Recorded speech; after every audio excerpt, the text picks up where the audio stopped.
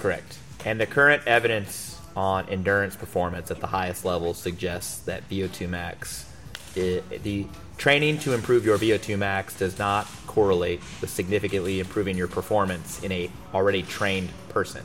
In fact, certain training regimens may decrease your VO2 max but ultimately improve your performance based on objective metrics. So that particular instance, you're talking about power output, which is muscular strength, force production, and strength endurance. I mean, that's like a CSCS type question. It's like, so the CSCS is a certification you can get through the NSCA. It's trash. Thing's trash.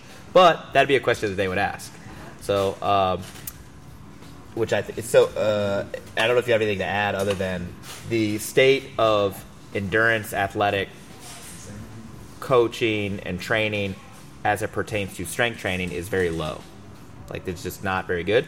If you wanted a resource on that stuff, The Science of Running by Magnus is great.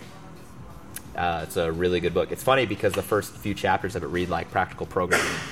And you're like, did Rip write this? 'Cause I'm pretty sure he doesn't like running, you know. Did he tell you the story about how he squatted 500 for 5 sets of 5 and then ran a 5K under 20 minutes in the same day just because he was young? That's legit. This is his young story. Right. It's like, just because I could. Yeah. And I was like, I've never done either of those things. I think I've squatted 500 5x5 once, but I've never ran a sub 25K. Nope, same. Yeah, that's fast. Well, Ish. For a non-5K specialist. Yeah. Yeah.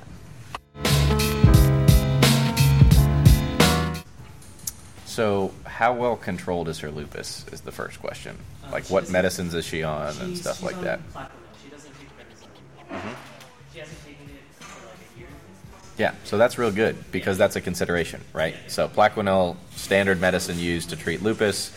Prednisone is oftentimes involved, but when it comes to resistance training, the less often you can be on prednisone, the better, because it's directly catabolic, right? So temporarily makes you feel euphoric, borderline psychotic. Well, so the most important thing in terms of optimizing training outcomes is going to be making sure her disease is controlled, in my opinion. At any point, if you have, flares or uncontrolled disease, like, training becomes secondary because disease flares can be life-threatening in that condition. So disease needs to be controlled. So if she's having a lot of daily symptoms that could be related to uncontrolled lupus, then that's something to obviously talk to a rheumatologist about. If, from their perspective, her lab work, her double-stranded DNA levels, all that kind of stuff, she's, like, good and well-controlled, then, yeah, she can definitely train. The problem is that if you are going to put her on something that expects and plans constantly, regularly increased levels of performance session to session, you can't necessarily expect those in someone in that situation, which is kind of what you're alluding to, right? Yeah. So that's basically where, if she, we've been talking about RPE, right? The concept of auto-regulation, where you adjust the weight based on what's there on a given day, that's where this becomes especially useful, right? Yep. Because what if you tell her, hey, you need to add 5 pounds to what you did last time, and she's like, my legs are shaking, I could barely get out of bed.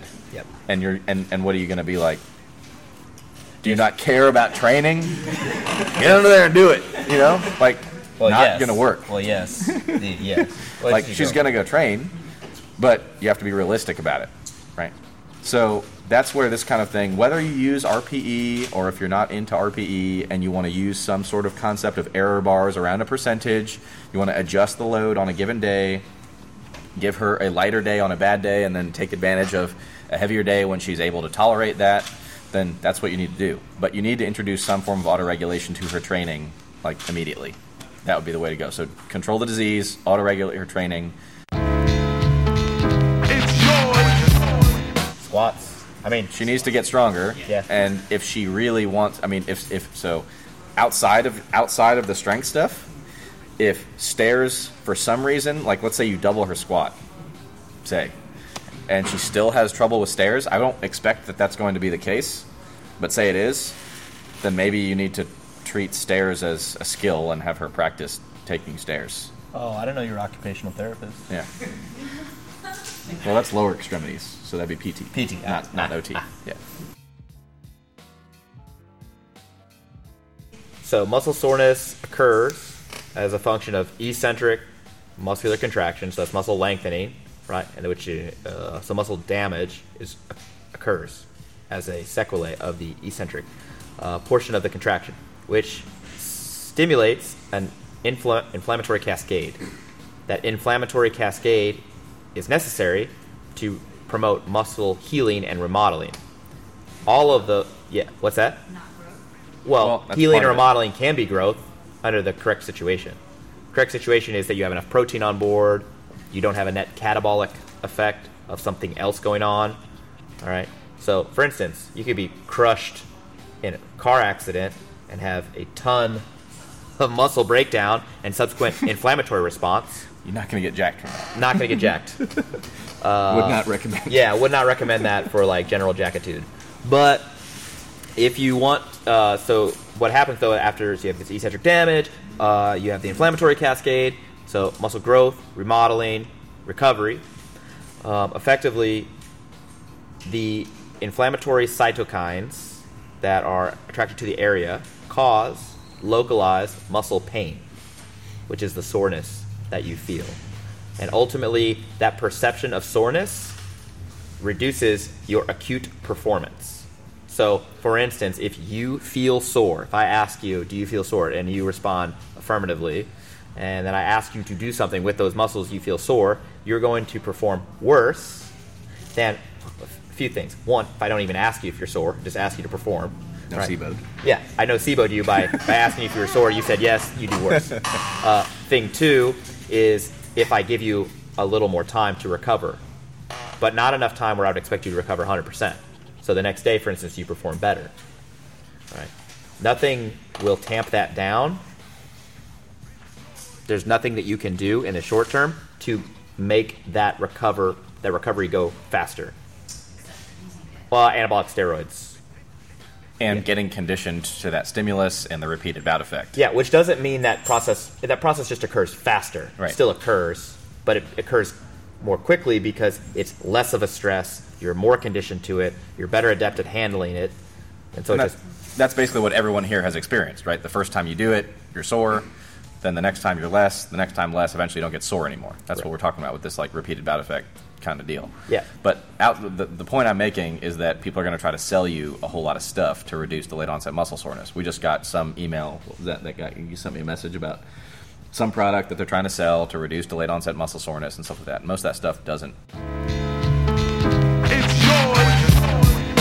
Then you're just noceboing yourself. Yeah. Just- Typically a workout that makes you sore has a handful of different components. One, either a bunch of pre-existing fatigue, such that the workout that you just did, you incurred an additional amount of fatigue, and that was too much for you to tolerate at the time, which is why you're noticing your soreness more than before. Two, the workout is comprised of a novel or new stimulus to you, with a significant either volume component, eccentric component, or both. So say, for instance, you've been squatting 3 sets of 5, 3 times a week, very diligently, because you're an extra athlete now, and now you're into strength stuff, right? And then someone's like, come to CrossFit with me, and you're like, fine. And then you do, and they have you do 100 air squats, because you're like, I do squats, it's totally fine. And you do 100, and then you're wrecked. Your legs are destroyed, right? Like, you have to use a wheelchair. And you're like, why am I so sore? It's like, well, you just did a ton of volume that you are not previously accustomed to, even though you had squatted before. So usually that is the mechanism by which you feel sore. It's either new, so unusual exercise. Let's say you've never done lunges before. Do a bunch of lunges. My butt's sore. Yeah, it's new to you. Okay. Or the volume is excessive, far greater than you previously experienced. You used to 3 sets of 5, now you do 100. General badness. Yeah. A good description of it that I've heard. So I've recommended a lot of people for a lot of this pain science stuff that we've talked about to go to painscience.com exclude the trigger point stuff that he talks about and read the rest.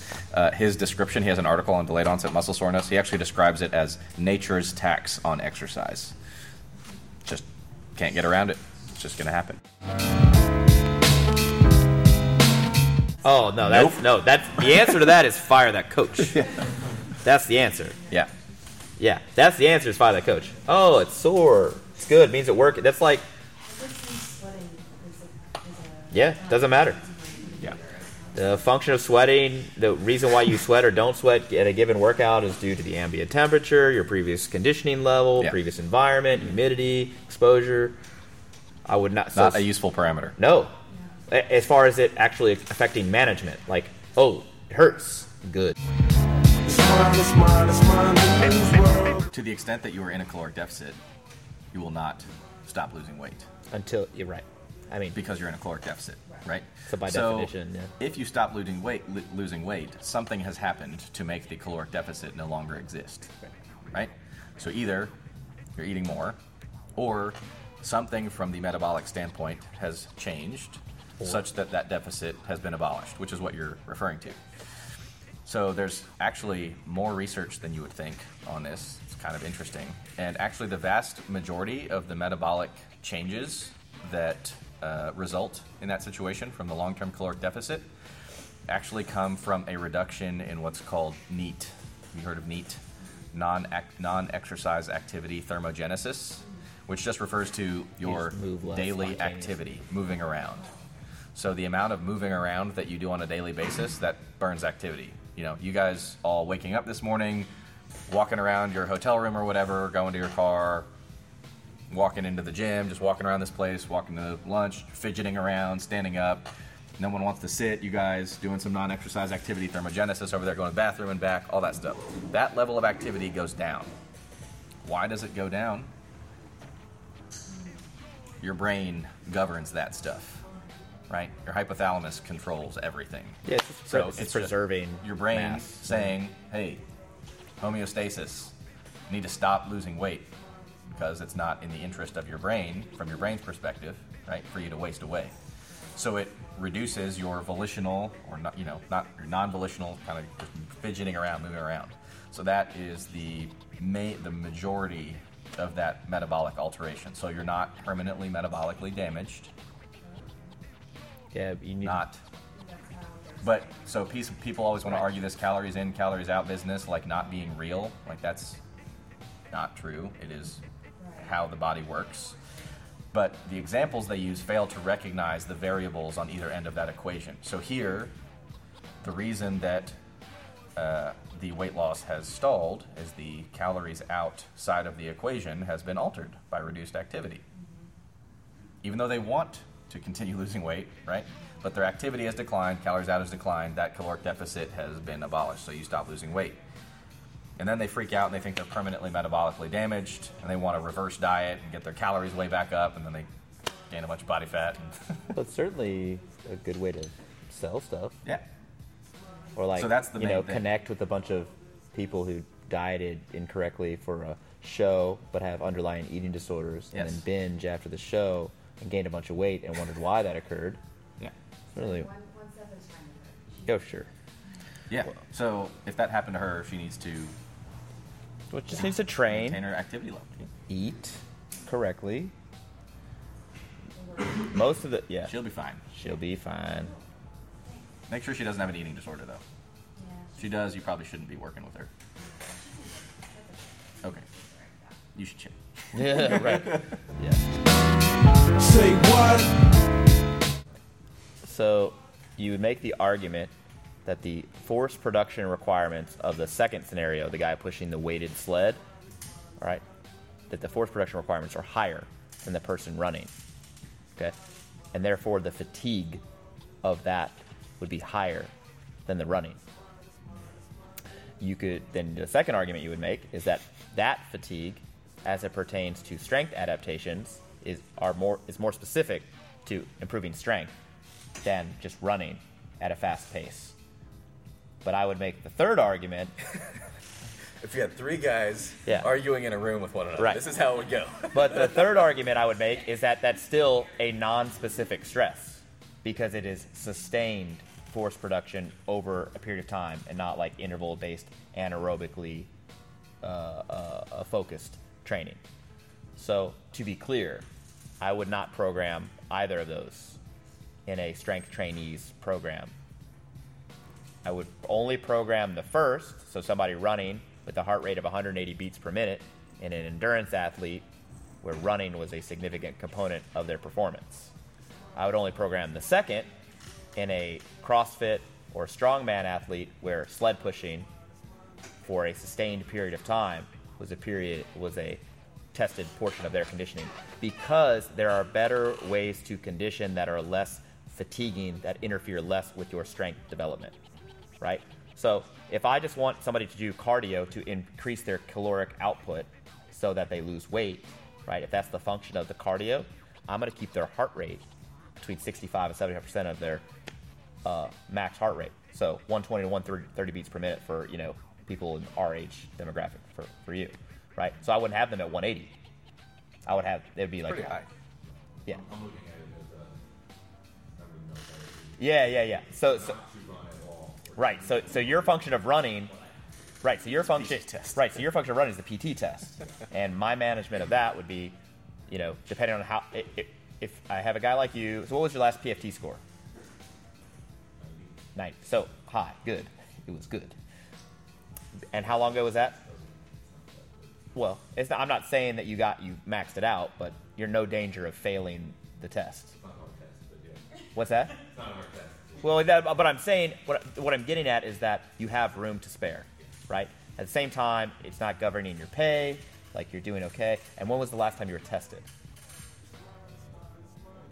August. So a fairly recent, very reasonable performance in your PFT suggests to me that your baseline ability to perform in that test without specific training, you can likely pass the test just fine. If you wanted to improve, just to, shut somebody up, I would not need a long time to train you for that. 4 weeks. If you had somebody who failed it the first time around, right, and is very far away from doing a good job on that test, and that test basically earns them an income, I would take a longer period of time to train those specific things, because the specific things that you're training in order to perform well on that test are compromising your strength performance. And unless you really care about your PFT over your strength performance for development over the long term, well, right. But if you did, then it'd be reasonable to program that regularly, right? But since that's not the case, I would only do it 4 weeks out from the test, and I would understand that that period of time your strength training is going to be compromised, and program your strength stuff accordingly. Yeah. But I would not program that for regular conditioning. I would either program stuff that's, again, more on this lower RPE scale, lower heart rate scale, that's low intensity, steady state stuff, or it would be high intensity interval training with breaks. So 20 seconds all out sprint, 2 minute break, 3 minute break, something like that. Because the latter, basically is directly correlate to a direct benefit to strength training if you're going to allow that fatigue to enter your training cycle, right? So it's very directly applicable to strength training, whereas the former is not very fatiguing and unlikely to compromise your training.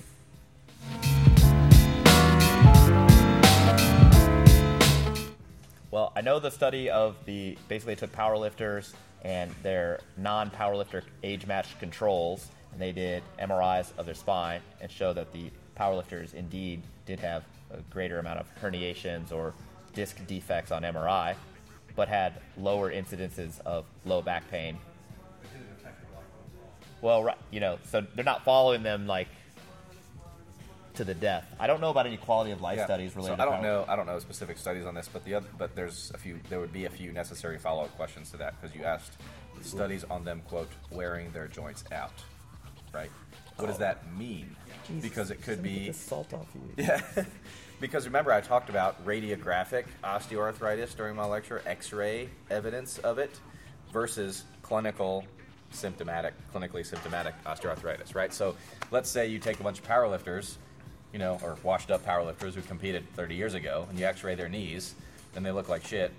But they've been super strong for their whole life because they built up a massive amount of muscle mass. Their quads are nice and strong, so they don't tend to have as much clinically symptomatic osteoarthritis. Well, who cares, right?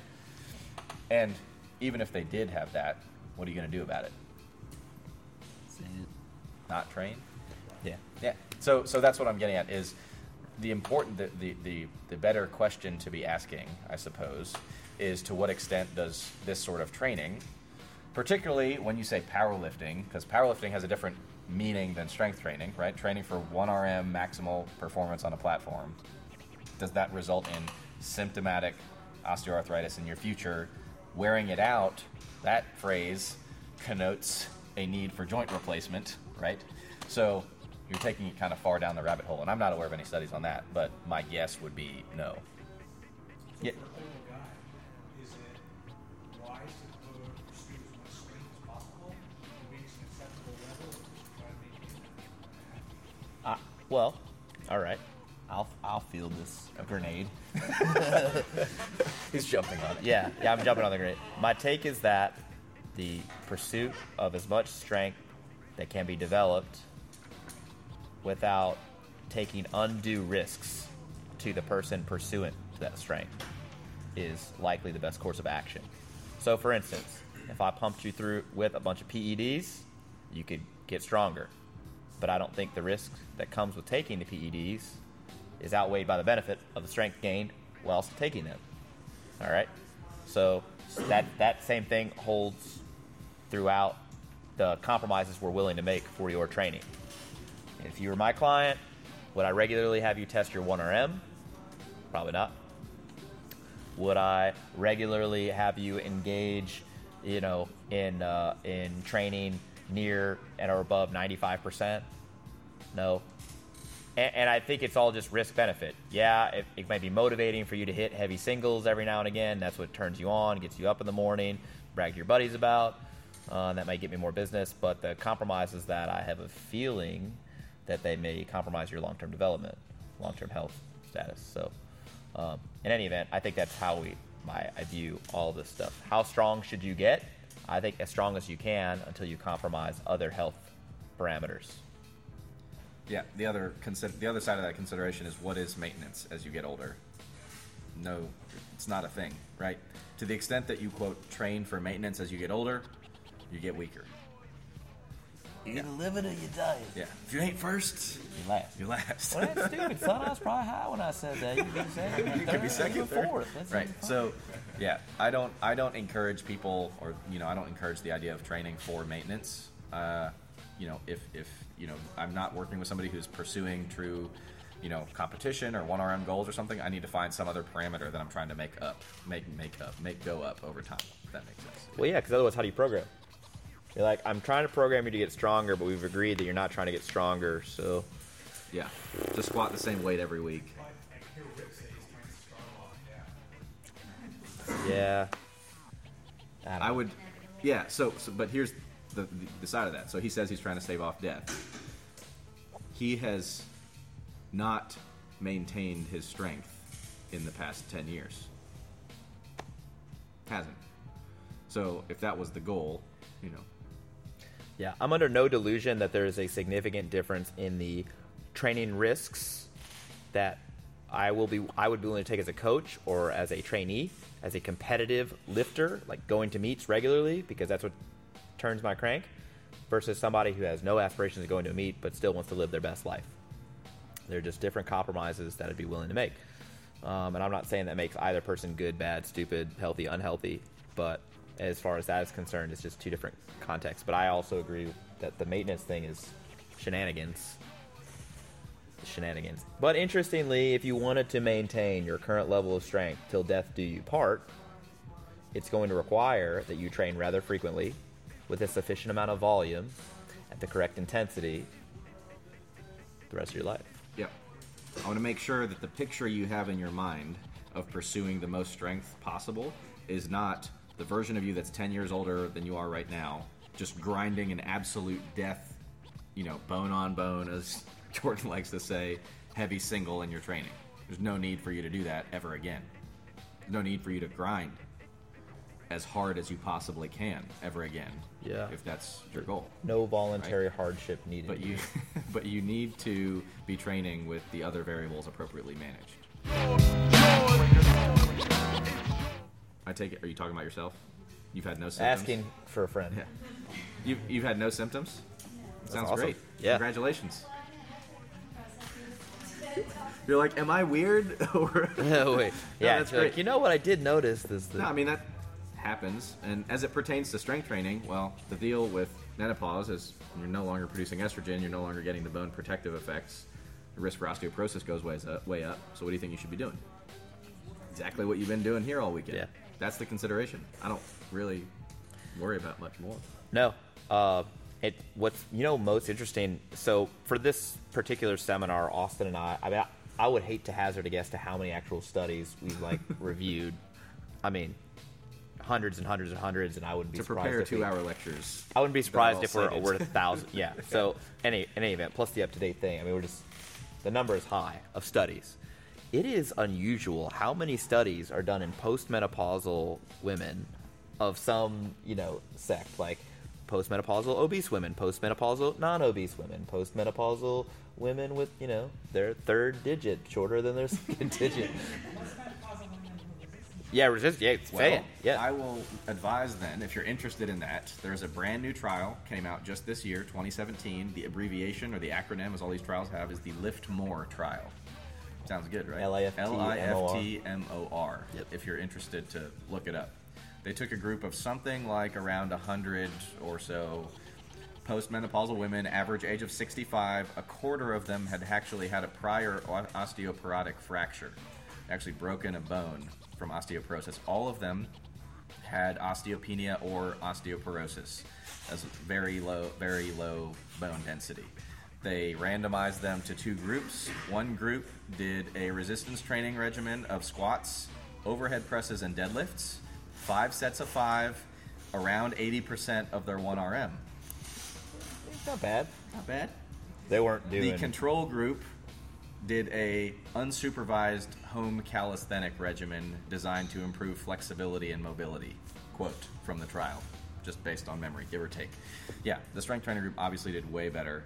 There were not any adverse events during the trial in terms of fracture. Nobody broke a bone. Got way stronger. Their functional performance improved a whole bunch more. So pretty cool trial. There are some caveats to it that maybe we'll write about it in the newsletter or something that we send out. I'll have to write a little more about it. But there's growing research on this stuff. The problem has been that for the longest time, people were super hesitant to study high-intensity training in osteoporotic patients because you're just afraid to cause a fracture. But now we're starting to have these higher intensity interventions, meaning lifting heavier weights. And in the research literature, high intensity is anything over 60%, basically. Right. For us here, high intensity is like 90%, right? The research literature, that's like not studied. 60% or higher is high intensity. So for them to study barbell training at 80% is like unheard of. So that was a pretty cool study that they did. So you should train. Yeah. She did great this weekend. Yo, did you? Yeah. I didn't have her once. Perfect press. I was gonna have her on the press, but you stole her. Ooh. All right. This is a funny story. So I started racing dirt bikes when I was 15. All right. I wanted to start much earlier. My dad raced dirt bikes, worked on dirt bikes. My dad's the coolest person I know, so I'll be like my dad. But my mom at the time thought that's too dangerous. So I started racing bicycles, like BMX. I broke both wrists, shoulder dislocation, like so many injuries, and weird stuff. And then when I started racing dirt bikes, I only had one injury. The hip. Just a catastrophic hip. Well, I'm just saying, I had so many injuries. Yeah. Look, I was in the middle of Ohio, Dayton, Ohio. It was freezing cold outside, but the track was inside. We always went there in the winter so we could race. The gate, you line your front wheel up against, and you're balancing on the pedals, was a magnet. All right, and what happens to magnets when it get really cold? Stop working as well. But anyway, the cadence goes off, all right, and you try to time it so you can get, good start. The gate didn't drop. I hit the gate with my front tire. I flip over the front. My hands are dangling over the thing, and then the gate falls, flips me all the way over, breaks both wrists, and I'm stuck under the gate. pinned. Also, I'm still attached to my bike because my feet are clipped in. Anyway, I get up. I can't pick anything up because my wrists are disfigured and broken. And I asked my dad. I was like, "Hey, what do you think should we go to the hospital?" He goes, "Nah, you're fine." So we drove home to St. Louis, 6 hours. I'm in my jersey because I can't take it off. And he's like, "Are you gonna take your jersey off so I can wash it?" I'm like, "I don't think I can move my hands." That never happened with dirt bikes. Yeah, just a hit. It's fine. I'm good now.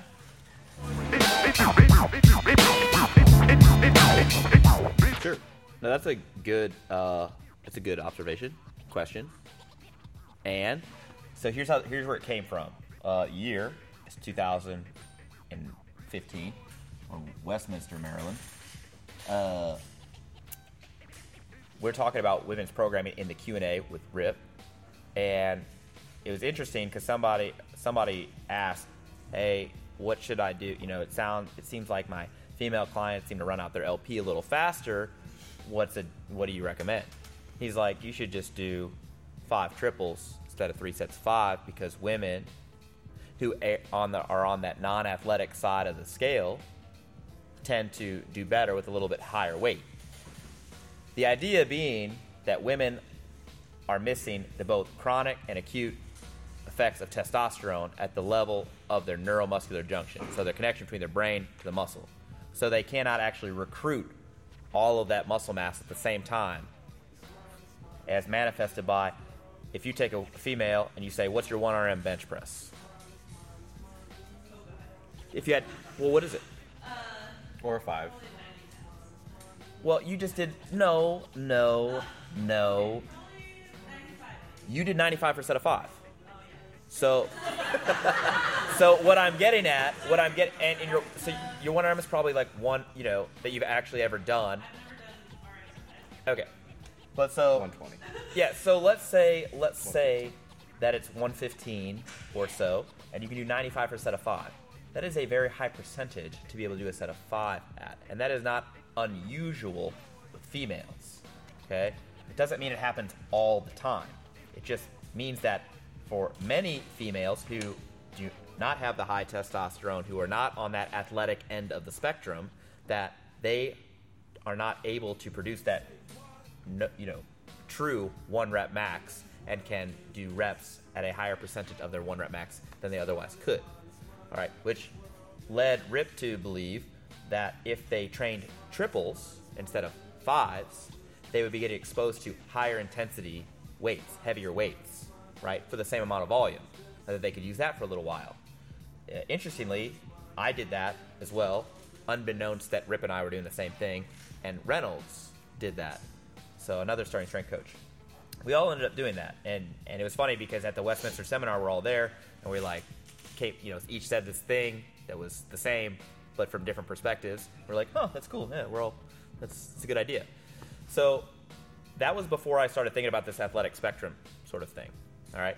So since then, I still think that's a reasonable recommendation if a person has not identified themselves as a more athletic female.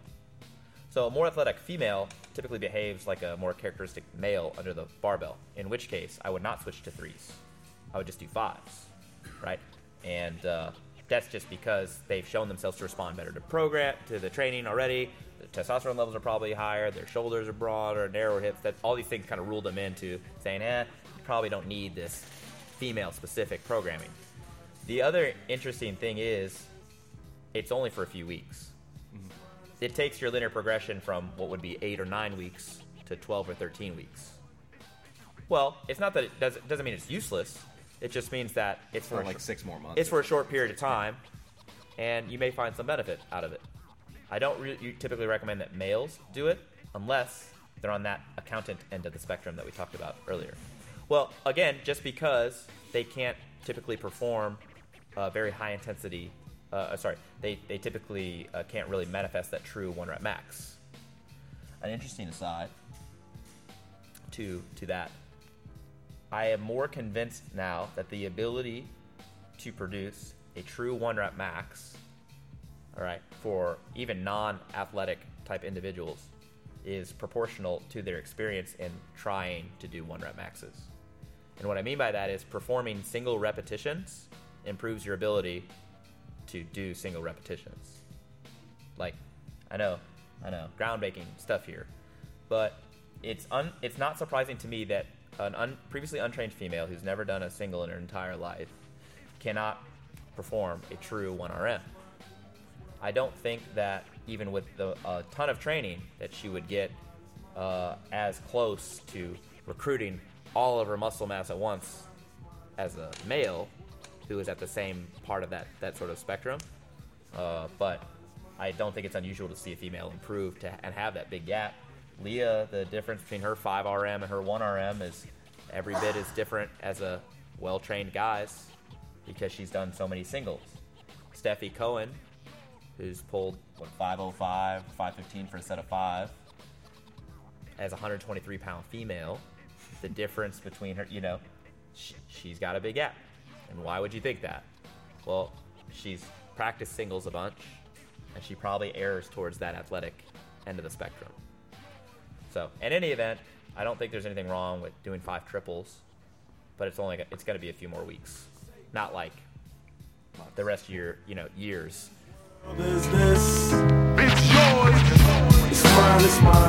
The evidence suggests that long-term outcomes, we're talking 5, 10, 20 years, that those who have undergone some sort of surgical procedure for weight loss are the most successful dieters. They keep the most weight off the longest. That's what I know. It's an unfortunate truth. I feel like, Al Gore here. It's just how it is. Yeah. Oh yeah, there are plenty of people who do get the procedures done who end up finding a way to regain the weight. Right. But the typical, so just like we all know people who diet, who lose weight and keep it off for years on end. So that's why the American Weight Loss Registry exists, right? So those people have been pooled so we can get more information. Just like I think all the surgeons who performed, gastric bypass or other type procedures on obese folks who ended up not losing weight would like to know, well, why didn't they lose weight? So we should have like American Weight Gain Society. The gains registry. The gains registry. And we just pool them. And it's funny, but because they would want to know, and I would want to know too. What are the things that are most associated with weight regain? There's actually it's a pretty extensive pre-operative screening that these patients have to go through to be able to get gastric bypass surgery done. Even if you have make the BMI cutoffs, or if you qualify for the surgery, they do extensive psychological, psychiatric counseling, behavior counseling. You have to prove that you can actually lose some amount of weight on your own before you are able to get the surgery done, to prove that it's possible for you to maintain the lifestyle habits that you'll need to maintain afterwards to try to avoid that. Of course, there's still some proportion that manage to gain it all back and more. I've seen patients who gained actually significantly, ended up at higher weights than even pre-operatively, which makes us wonder, kind of like this concept of a registry, are there some factors that we can use to predict that to kind of alter our choice of who actually gets surgery or not to or how get to the best outcomes from these patients? Or how to prevent that, Yeah. Yep. So I would like to know. Gains, can we not use that for the Not for the morbidly obese. All right. Yes. Okay. Yeah. Am I a nerd? Sounds like a BuzzFeed article. Yeah. 22 ways to see if you're... Yeah. Would it be useful for them in the extreme method? Yep. In other words, they not express Yeah. It's a reasonable way to modify the end of the novice linear progression. But again, with the understanding, it's going to be a few weeks. But I mean, even if they go to intermediate program with that, No, because the reason for doing that is because you're not changing the volume, right? You're just trying to keep weight on the bar going up every single time. But when you're no longer confined to that being your programming model, I don't see a reason to do that. Yeah. The counter argument would be that if you do fewer reps per set, then maybe the older person doesn't get as sore. To which I would argue, if the total volume is the same, there's probably no difference unless somebody has conditioned you to believe that you're going to get sore if you do a bunch of reps. And your physiology does not change so radically that you're no longer prone to the repeated bout effect. Yeah, and that you exactly, can no longer right. get conditioned to training because you now have finished the novice LP. You don't get sore anymore, from doing more than 3 sets of 5. Well, how often are you sore? For real? Almost never. Yeah. Maybe the first week after a meet when I've peaked and, as you said, detrained. Yeah. And it's because, and again, Austin, you're 29? 8, yeah. I'm 32. So, our typical squat, the amount of working reps per week, between 40 to 70, depending on somewhere in there. And that's a lot. Yeah. Deadlift, 50, 70. Bench, over 100, Working, so that'd be like 6 sets of 5, 3 sets of 6, 5 by 5 on another day. And you're like, oh my gosh, there's so much volume. But we just don't get sore because we've been training for so long and doing these things. It doesn't make us sore anymore. And that's a cool position to be in because you don't have to worry about getting sore. Just get to lift. And that's what happens when you keep training over time. You tend to not get sore. So a really good way to make yourself super sensitive to any increase in repetitions would be to decrease training frequency to once every other week and only do 3 reps, but then sometimes skip that, and then And then you come back and you train and do anything, you're going to be crippled with soreness. Right. Yeah. Well, yeah, that's one right. Well, one way to get really sore is to only see something once a month and then throw a ton of reps at it. It's always novel. See, it's working. Yeah. Start the LP. So if you start the LP, you may start it twice per week, but then it comes up to 3 times a week, and then after that, you're in intermediate programming, and it's no different. It's just, you're going to be added volume in as they tolerate it to improve their strength. So if I had a 75-year-old lady who came in untrained, says, I want to strength train, how do I do it? We're starting it twice per week, maybe 1 actual working set on her lifts on week 1. Week 2, it's probably going to be 2 working sets, right? And then it's up to 3, and then I'm moving to 3 days the week after that. So by the end of a month or 6 weeks or something like that, you're up to a regular novice LP. But what if you do it for yourself? If when I turn 75, what would I do if I've done Well, all you've not already a been novice training. then You won't be a anymore. novice. Right, so You'll be in a good position. at that point? You're doing Well- advanced programming, bro. You're going to be a world champion. Just think about it. If everybody in this room right now is still training by the time they're a certain age, you're going to be a world champion because everyone else is dead.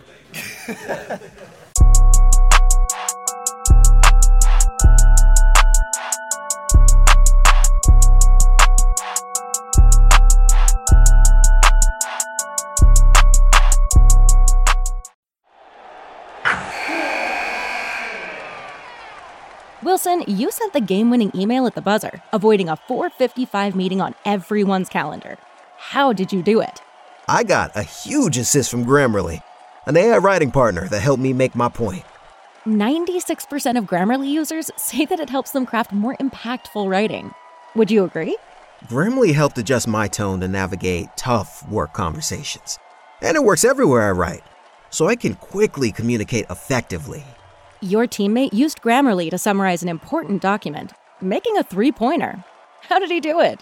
It only took 1 click. When everyone uses Grammarly, everything just makes sense. You made an incredible slam dunk to end the game. The meeting was canceled, and your team will go home champions. Go to Grammarly.com/podcast to download it for free. That's Grammarly.com/podcast. Easier said, done.